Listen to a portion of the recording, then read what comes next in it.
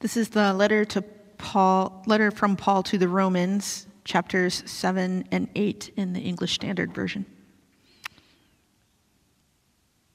Or do you not know, brothers, for I am speaking to those who know the law, that the law is binding on a person only as long as he lives? For a married woman is bound by law to her husband while he lives. But if her husband dies, she is released from the law of marriage. Accordingly, she will be called an adulteress if she lives with another man while her husband is alive. But if her husband dies, she is free from that law. And if she marries another man, she is not an adulteress. Likewise, my brothers, you also have died to the law through the body of Christ, so that you may belong to another, to him who has been raised from the dead, in order that we may bear fruit for God. For while we were living in the flesh, our sinful passions aroused by the law were at work in our members to bear fruit for death. But now we are released from the law, having died to that which held us captive, so that we serve in the new way of the Spirit, and not in the old way of the written code. What then shall we say? That the law is sin? By no means. If it had not been for the law, I would not have known sin. For I would not have known what it is to covet if the law had not said, you shall not covet. But sin, seizing an opportunity through the commandment, produced in me all kinds of covetousness.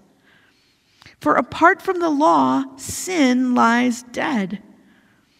I was once alive apart from the law, but when the commandment came, sin came alive and I died. The very commandment that promised life proved to be death to me. For sin, seizing an opportunity through the commandment, deceived me, and through it killed me. So the law is holy, and the commandment is holy and righteous and good. Did that which is good then bring death to me?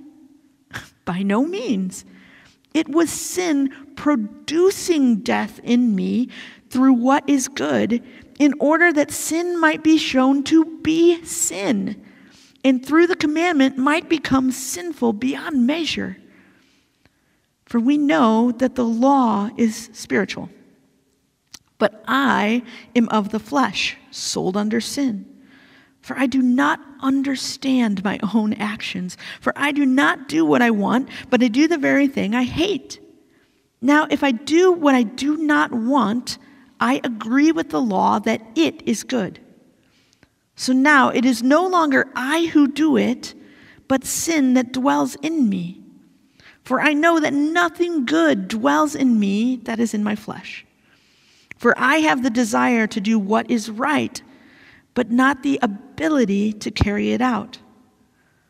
For I do not do the good I want, but the evil I do not want is what I keep on doing.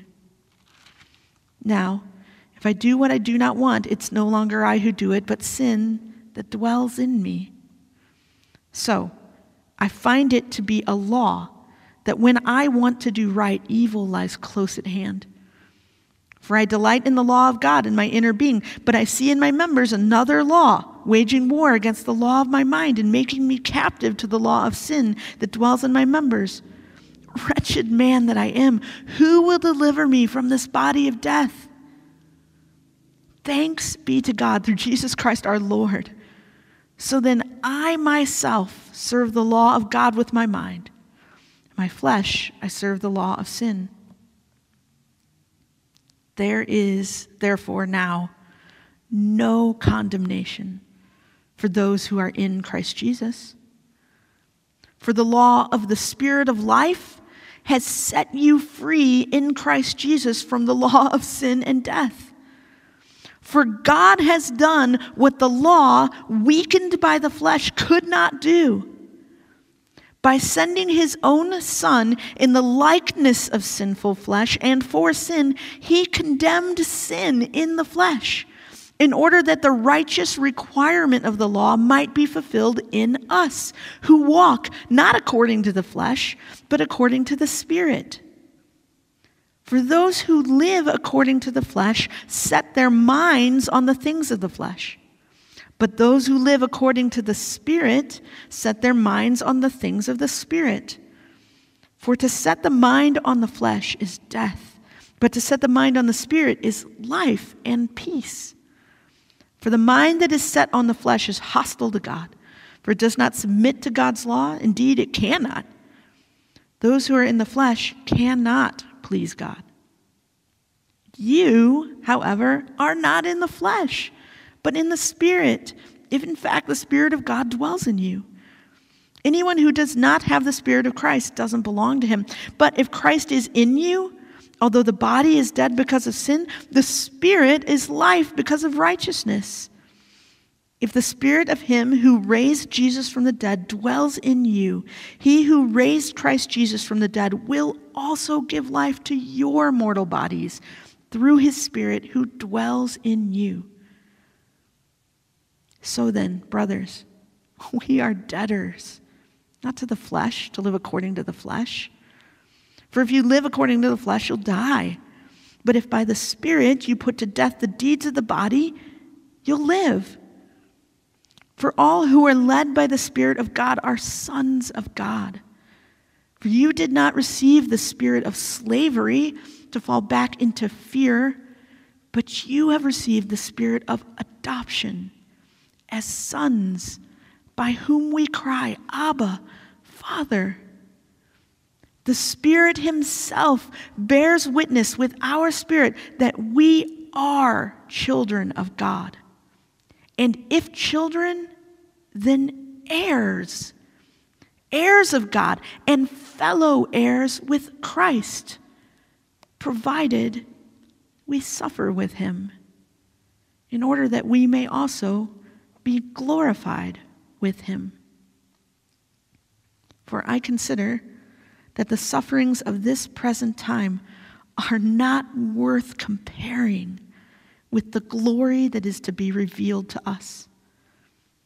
For the creation waits with eager longing for the revelation of the sons of God.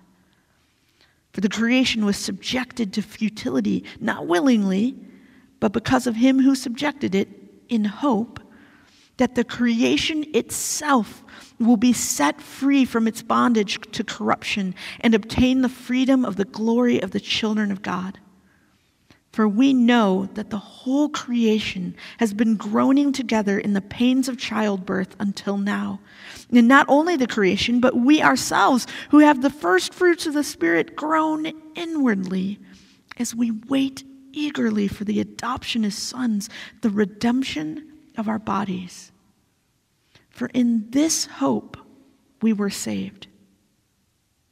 Now hope that is seen is not hope. For who hopes for what he sees?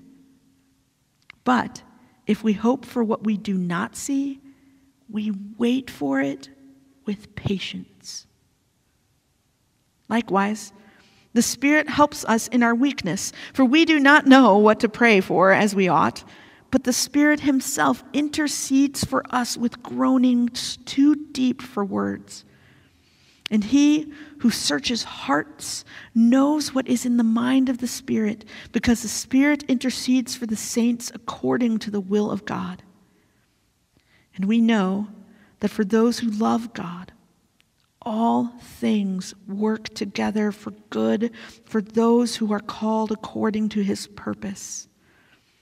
For those whom he foreknew, he also predestined to be conformed into the image of his Son, in order that he might be the firstborn among many brothers.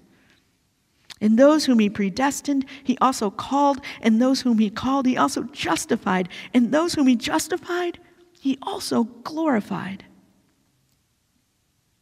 What then shall we say to these things? If God is for us, who can be against us? He who did not spare his own Son, but gave him up for us all, how will he not also with him graciously give us all things? Who shall bring any charge against God's elect? It is God who justifies. Who is to condemn? Christ Jesus is the one who died. More than that, who was raised, who is at the right hand of God, who indeed is interceding for us. Who shall separate us from the love of Christ?